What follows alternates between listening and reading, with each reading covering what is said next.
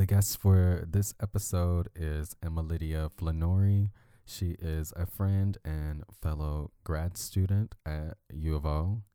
In this conversation, we talk about her involvement in the student union. We get into a conversation about student labor as a graduate student. We also discuss some of her research and porn studies. So we will have some explicit conversations about pornography in this episode. If that makes you uncomfortable, oh well. How do you deal with being in the union?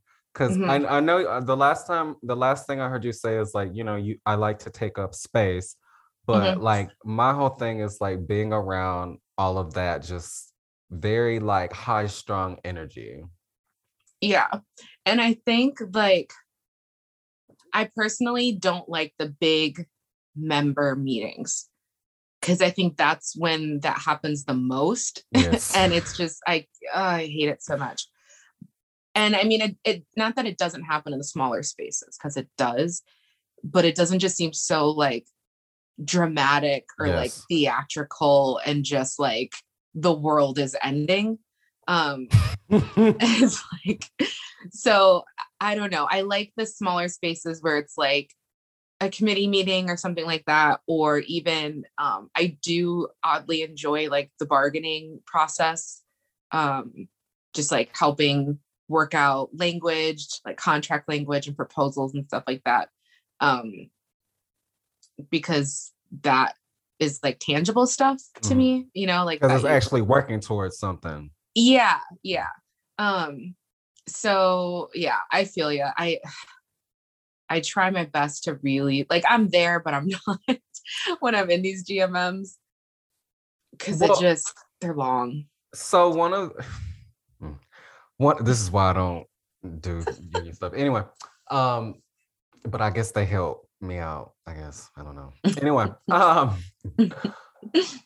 this is something I want to talk to you about, like universities exploiting student labor, and like I don't know if you feel that. I don't know if you feel that doing the union job, or I don't know if you feel that being just a GE in general. Like, yeah, like what?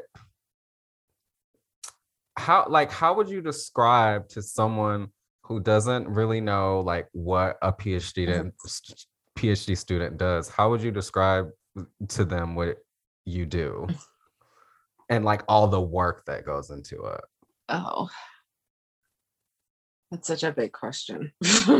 I feel like I would describe what we do is it's almost like some people like like K-12 teachers will be like it's a labor of love, like we don't do it. Didn't they say that at Abbott Elementary? They're like, we don't do this for the money, like we do this because we care about the kids. And I don't think that's for everybody, like by any means, because there's a lot of people who are here because and doing GE work because you just have to, like it's not really a choice, you just get thrown into it. So you get paid to do some things that you might like and some things that you don't like, but you're always going to be doing more than what you're paid for at this present moment. Yeah. And it sucks.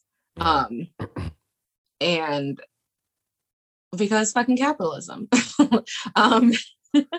And the university not valuing you and your labor, right? And not recognizing that, especially as like a grad student, the university would not run without the labor that we do. Like, absolutely not. Like, even just our department, imagine if there was no GEs to teach all those goddamn comp classes. Like, they would be screwed. But we're cheap labor. And so, like, I don't know. It's like this weird, yeah, you're just taken advantage of because you want to like pursue your own passion at the time, at least. And they're like, sure, come in, we'll do this. And then you just kind of get shit on.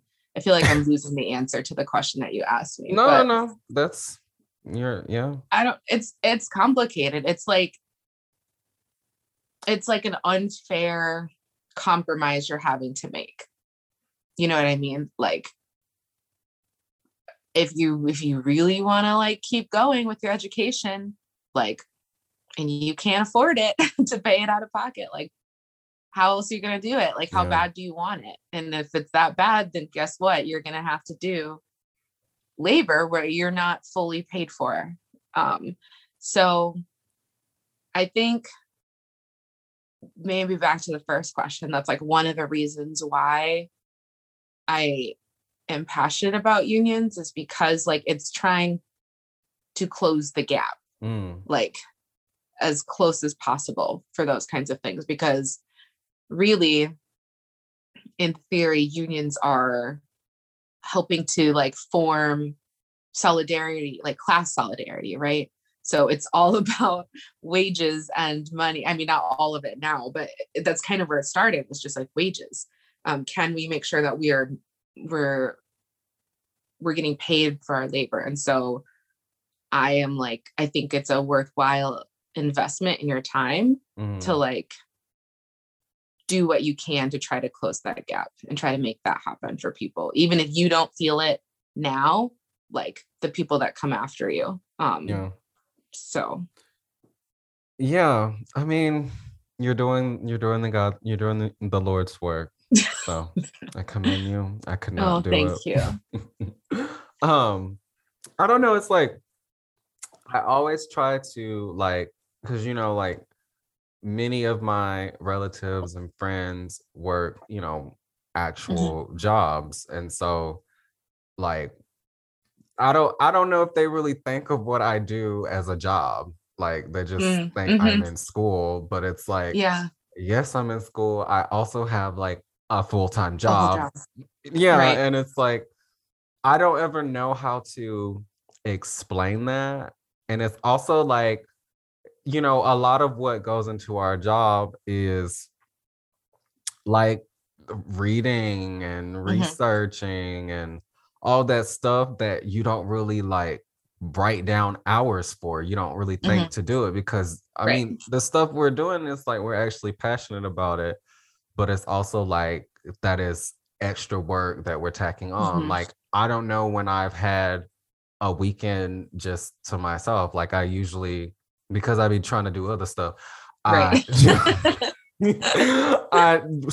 do on my weekends, I just focus on school stuff, because that's the only time I can, you know, really pay attention to it fully. Right.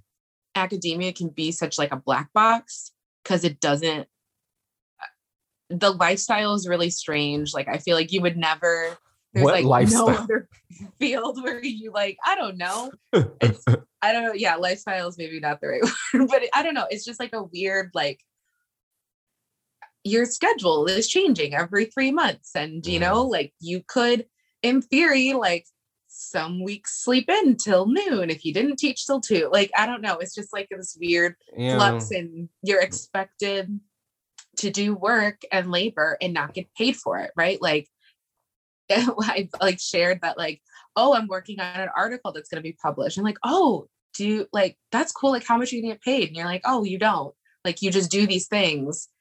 Like, you should get paid for it, but but you don't. But somehow it's like, we've established like, oh, that's fine, because it, you know, builds our CV and builds up our portfolio and makes us more important, and, you know, like a bigger presence in the field, and yada, yada, yada. And I just feel like it's such a, the lifestyle is just so different, and it's just hard. I think it's frustrating to articulate to other people, but I'm like coming to understand it's probably like, how do you even describe it, or how do you understand it if you haven't been in it? Like, I would have no idea. Yeah. I don't. I mean, also like this, for the simple fact that very few Black people and people of color go to graduate school. Yeah. And it's like, and it's also, I was talking about this to another person that I know, who just got their master's. We were talking about how we didn't really find out stuff about Black history until we got to grad school. Yeah. Yeah, 1,000%. So it's like, Yeah. it's like, had I not taken this path, I would have not, been where I am in terms of the knowledge and all of that stuff. But it's also like I shouldn't have had to go here to get that. Right. To figure that out. Yeah. Yeah. I think, that's another thing. It's hard when there aren't a lot of people in your family that even have any experience of what it's like, or the labor that gets put into it. And also I think like we're in the humanities, like in general, like people, like it's not like as tangible of a thing. And so I think even that is just already at like the bottom of the hierarchy of like things you could be doing if you're going to keep going to school. Because we're not in STEM or whatever. So I think that's another like added layer to that, is it's hard to like see materially like what we're actually doing. Yeah. Well, I mean, it's just so funny to me how devalued the humanities are, considering like I think we do some of the most groundbreaking and interesting research. Like we like I mean, just speaking for us two in this Zoom meeting right now, I feel like we do work that is really like, exploring topics that haven't been explored, like really digging deeper into just different kinds of histories. And it's like, I don't know, it's like, I don't get why that kind of work is like devalued versus finding the cure to some obscure disease. Like, I don't know. I respect what STEM people do. It's boring though. Yeah. There's no like critical, I don't know. There's no critical thinking. And I mean, it is, but it's different. It's like you couldn't talk about that stuff with people who don't know what's going on. You can talk about the stuff that we study that, I don't know.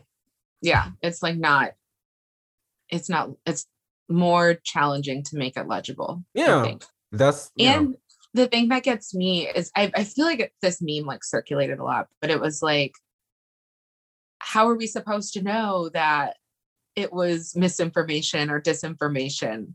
And then it's like staring at like the humanities because nobody like wants to go do our classes or do our work, or you know what I mean? Like there's so much just life stuff that like interpersonal stuff that you could get. So I think sometimes I just imagine a world when like humanities is valued more, and like how, I don't know, like I mean, this is optimistic, but like how different, I don't want to say better, but like how different like our culture would be like if that was the priority, because it's industry and economics and medical advancements, like all of that is so prioritized that like people don't give a shit because they don't have to. You don't have to give a shit to be able, to be wealthy, to make sure that we've got roads and bridges. Like, I don't know. Anyway, let's get into talking. Let's get in. No, that's it is what it is. Let's let's get into talking about your research, because I like when you explain to people, I don't know if you explain to your family what the work that you do, but how do you put it to people? Yeah.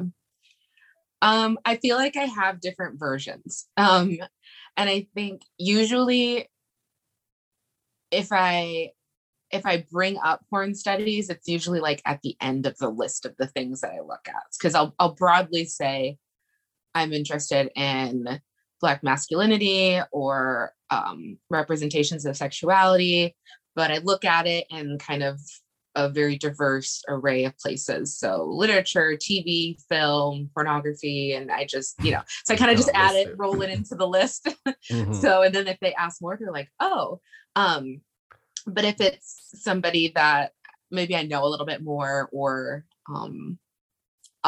I know I have the time, like we have the time to kind of talk for a little bit longer, then I might say like, oh, this is what I'm doing, or this is like a project I'm working on right now.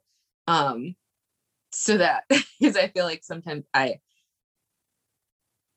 maybe it warrants more explanation of like, how do you study pornography and how is that legit? Yeah, like, I mean, we'll answer that question because like people would assume that, there's not really, okay, wait, hold up. I want to go on a tangent real quick. Every time we get together, we always talk about porn. Yeah.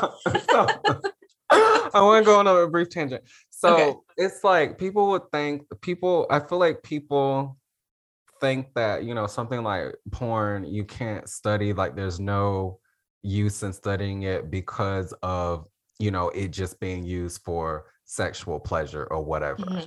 But it's like, that's just one aspect of it. Like recently, I've been really into my dissertation is going to be on like Black fashion and stuff like that. Mm-hmm. So it's like, I've been seeing in the porn that I come across, styling. I've been paying attention to styling more, and like styling of the thug character. There's the kind of stuff that I find. This is what I come across. I'm not going to explain how I get there.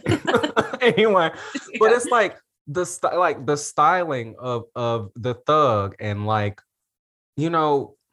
I really like look at like porn actors as models now, because it's like I mean, you can be fully nude and then just have a hat on, and I'm like, ooh, I like this outfit. Yeah. I like this hat and this shoe. And there's like, when you pay attention to it, when you slow down and pay attention to it, like ignore the fact that people are having sex, or maybe that is a part of it. It's like, okay, yeah. What's the decision to match? What's the decision to match the hat and the shoe? Like what? I don't know. It's just like, that's where I've been kind of reaching more. It's like, yeah, like there's some attention to detail in these videos. Yeah. Yeah.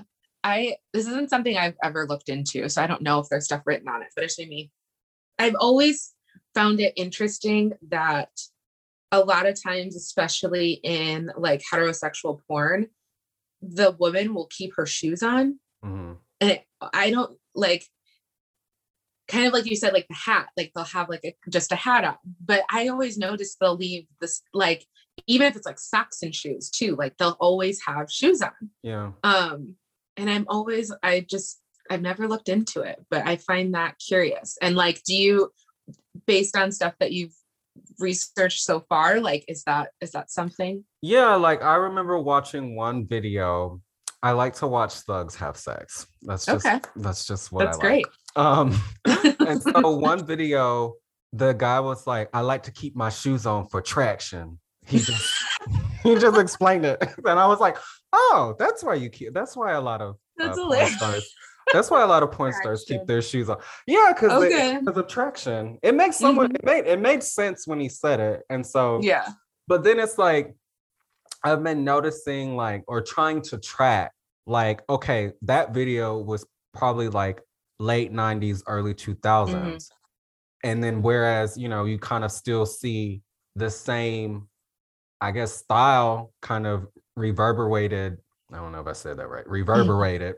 Yeah. In the later decades, like 2010s and such. And so, like, I don't know. It's just, to me, it's like, I don't know. I'm just like so curious about that whole thing. And also, like, just trying to like figure out a way to memorialize porn actors, because it's like, I've been watching porn for a while now. And so it's like, I'm at the point to where I can remember people And and I'm like, Yeah. oh, I remember this person. Like, what are they doing with their career? And then I know like one actor was like basically murdered by Ed Buck. Have you heard of this crazy white man? Crazy white man that be killing gay black men. Okay. And so he was like murdered by this rich white man, and he was like he's a porn star. And I mean, his videos are still up on Pornhub and everything, but it's like, I want to think of ways to memorialize these people, because like, it's like they're we do it for like Hollywood, stars. Why wouldn't we do it for why not like porn stars? Yeah. That's interesting. Yeah, that's a good point. I am on board. You should do that. Start making a list of the porn stars that have been a part of your formidable years and memorialize them. It would be okay, but it's like okay, when we can talk about porn just very like openly, because that's just how we are. But it's like people like, do you feel like there's this like hesitancy to admit that you watch porn? Everybody watches porn, but like, yeah. Not really. I think I mean, part of it might be just because I do pure romance and I'm used to talking about like sex more freely in that capacity. But I feel like, I don't know, I almost feel like empowered, or like I almost said emboldened, but like to, I don't know, like fight for porn studies. I don't know. It's like, because it's not, I mean, just recently, I think it was like 2014 or 2015 when the journal got established, but it took a really long time for that to happen. And even now, like, it's not, seen as like legitimate in a lot of fields of like, point of inquiry. So I don't know. I feel, just like very strong about like bringing it into spaces and like, like, I don't know. I don't know. For me, I've never felt nervous to bring it up. Do you feel like just the general like population, like, do you feel like they like, is that what's kind of keeping porn studies in the dark? Like, people don't feel comfortable going there, or don't see, the need to, or yeah. I mean, like people inside and outside of academia, like it's weird because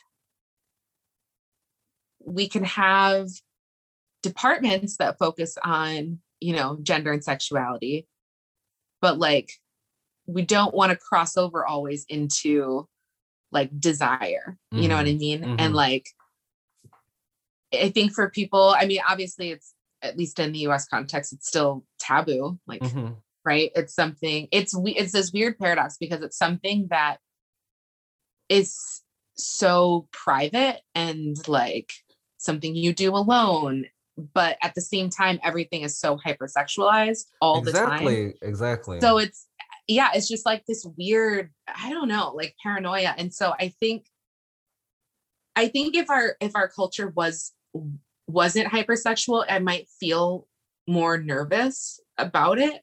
But because we see sex all the time, like, it's not something that is hidden, I think it's easier to justify, like, okay, like, we can't say that porn has no influence on anything because sex is in our face all the time. So I don't know. I think it's taboo, and I think people don't want to inquire about it because they get nervous, but like, it's in their face all the time. So like, I've been working on something in bits and pieces over the last like year now, that is gonna end up being a conference presentation, and then an article, and then maybe something more. We will see. There's a lot going on, but so I'm working with this porn from, it's like 1972, I believe, called Behind the Green Door. And it's this movie from this era. It's kind of called the porno chic era, where it's basically a time when there would be these full like feature length films that would be shown in regular theaters, like make tons and tons of money. Like this movie in particular was just like massive hit. And part of the reason was like these obscenity laws were happening, which basically the way to get around the obscenity law at the time was like you could have porn or like very explicitly sexual things in a movie as long as that wasn't like the point of the movie.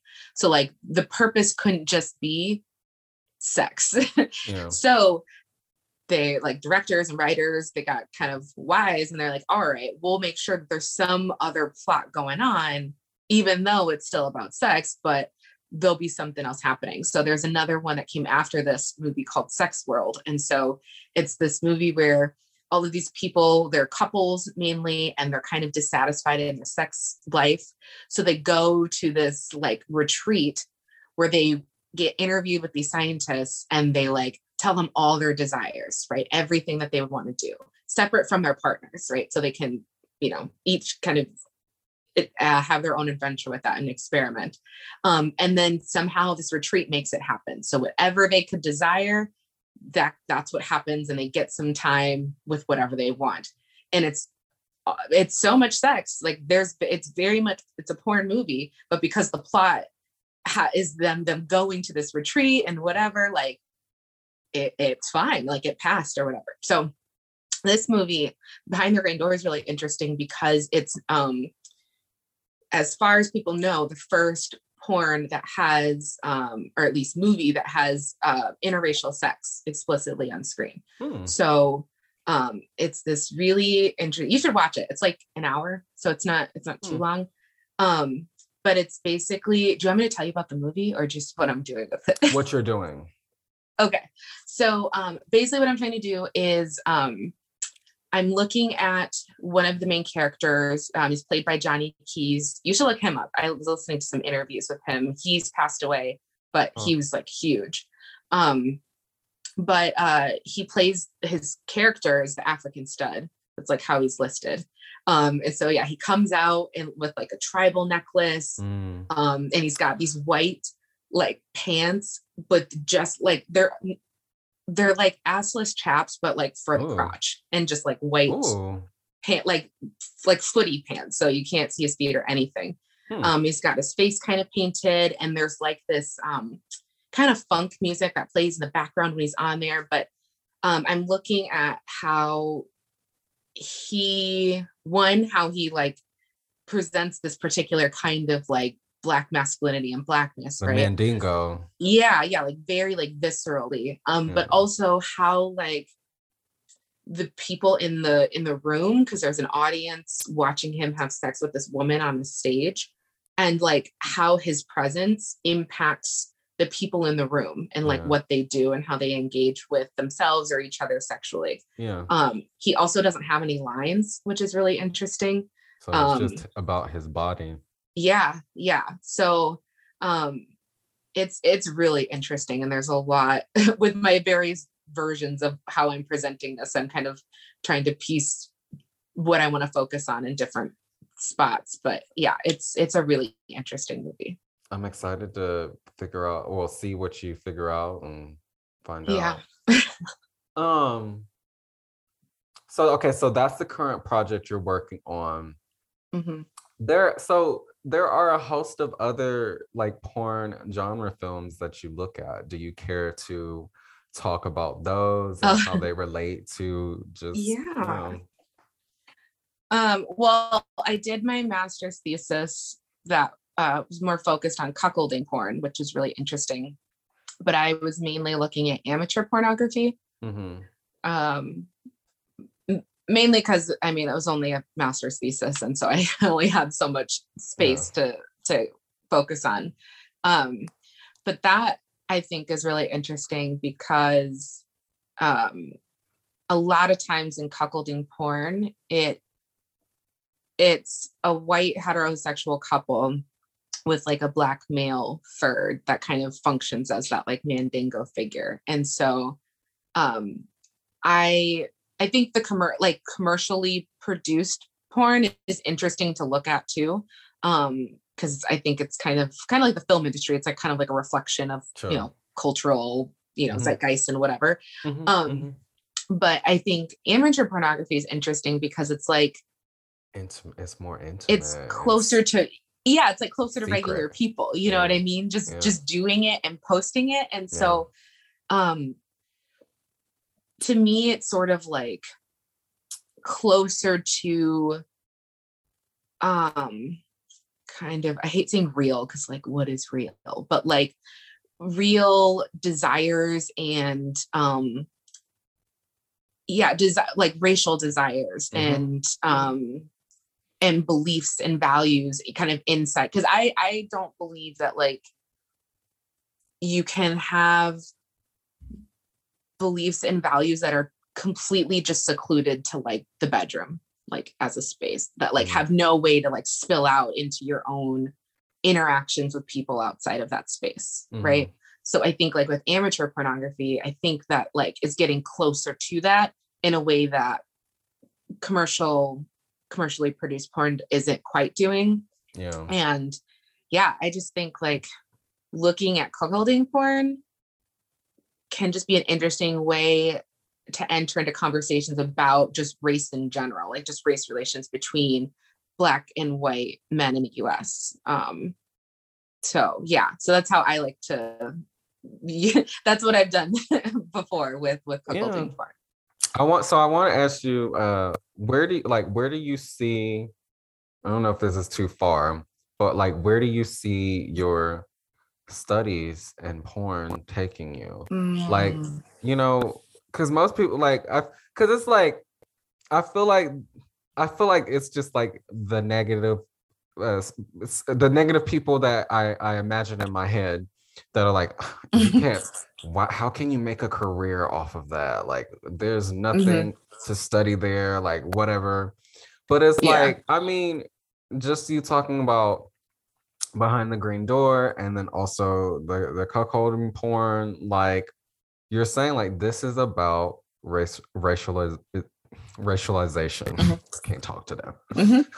So it's like, it's like you're drawing very important conclusions from kind of a source of entertainment that people wouldn't think you could do that. So yeah, I just want to know, like, where do you see your studies taking you?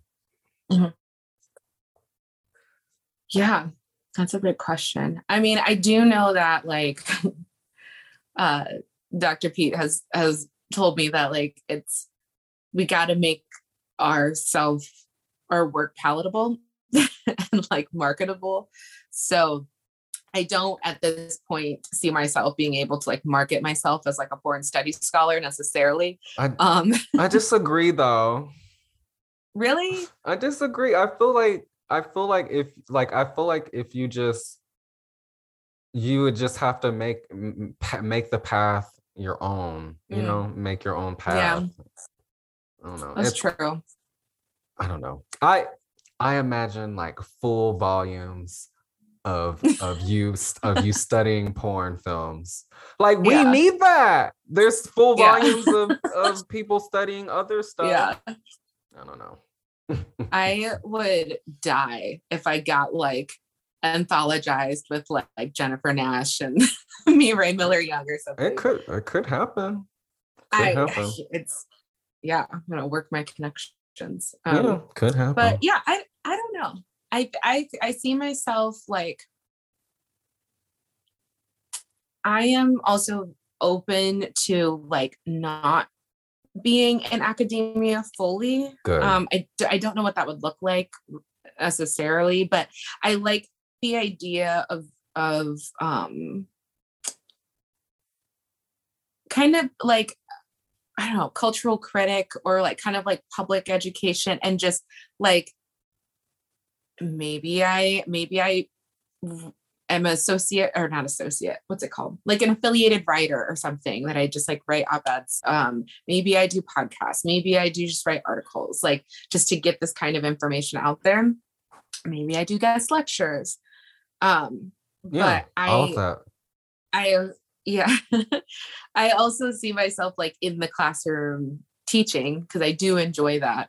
And I would like to, because I do still do stuff that's not necessarily porn. Like I do look at, film or TV. Yeah, I find all of it interesting. So I would be interested in continuing doing work in that area too. And either teaching in those. I mean, I've never taught outside the English department, but I would like to.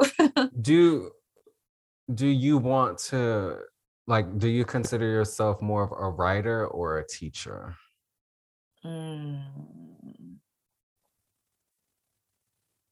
Probably a teacher, but I would like to do more writing. I think in the next the next chapter of my life, I want to write more creatively. I used to do it.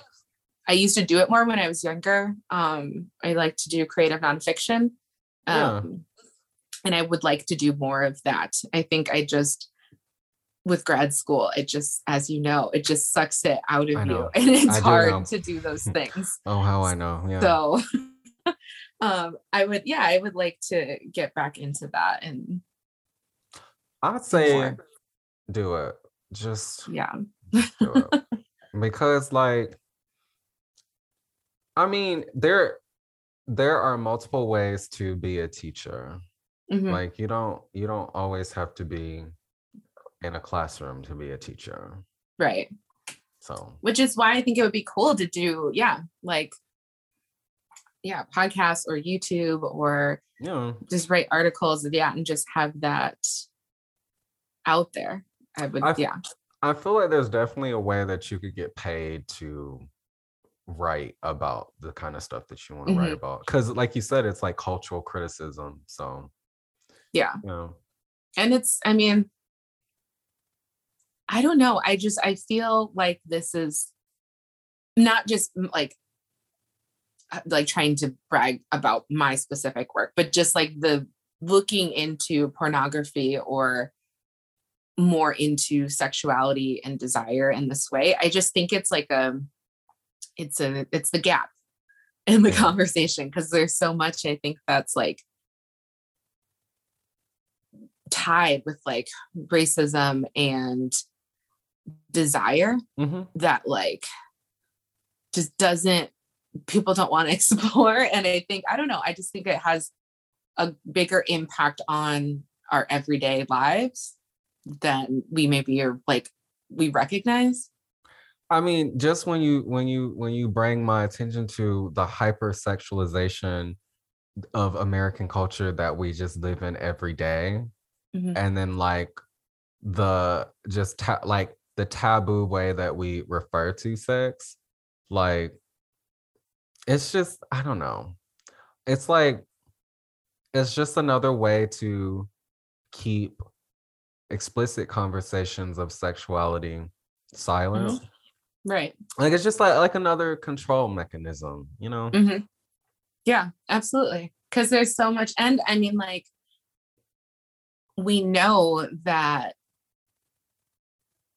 has been a source of like control and power, like white people sexualizing Black people for centuries, like that, like it's been a source of power. And so I don't know, I'm like, how do we do this like mental gymnastics to separate the impacts of like inside and outside of the bedroom? Like I don't understand. School. Yeah. They beat us out of us. Yeah. Yeah. Okay, I want to end with this question. Okay. What advice would you give to graduate students who are studying things that people tell them they shouldn't study, or studying things that they feel like they should feel guilty for studying? Yeah. I think how I did it was I found like a smaller community of people, and I found ways, like, I'm just thinking, like, in a class where it doesn't seem to be about that, finding ways that I can integrate it in like the final project or like the seminar paper. So maybe not all the assignments in the middle that you might do, but just some way, like, make your interests a part of the class, even if it doesn't seem like it could be, because at least in my case, like, sexuality, it's in everything. Like, there's readings you can do for it all.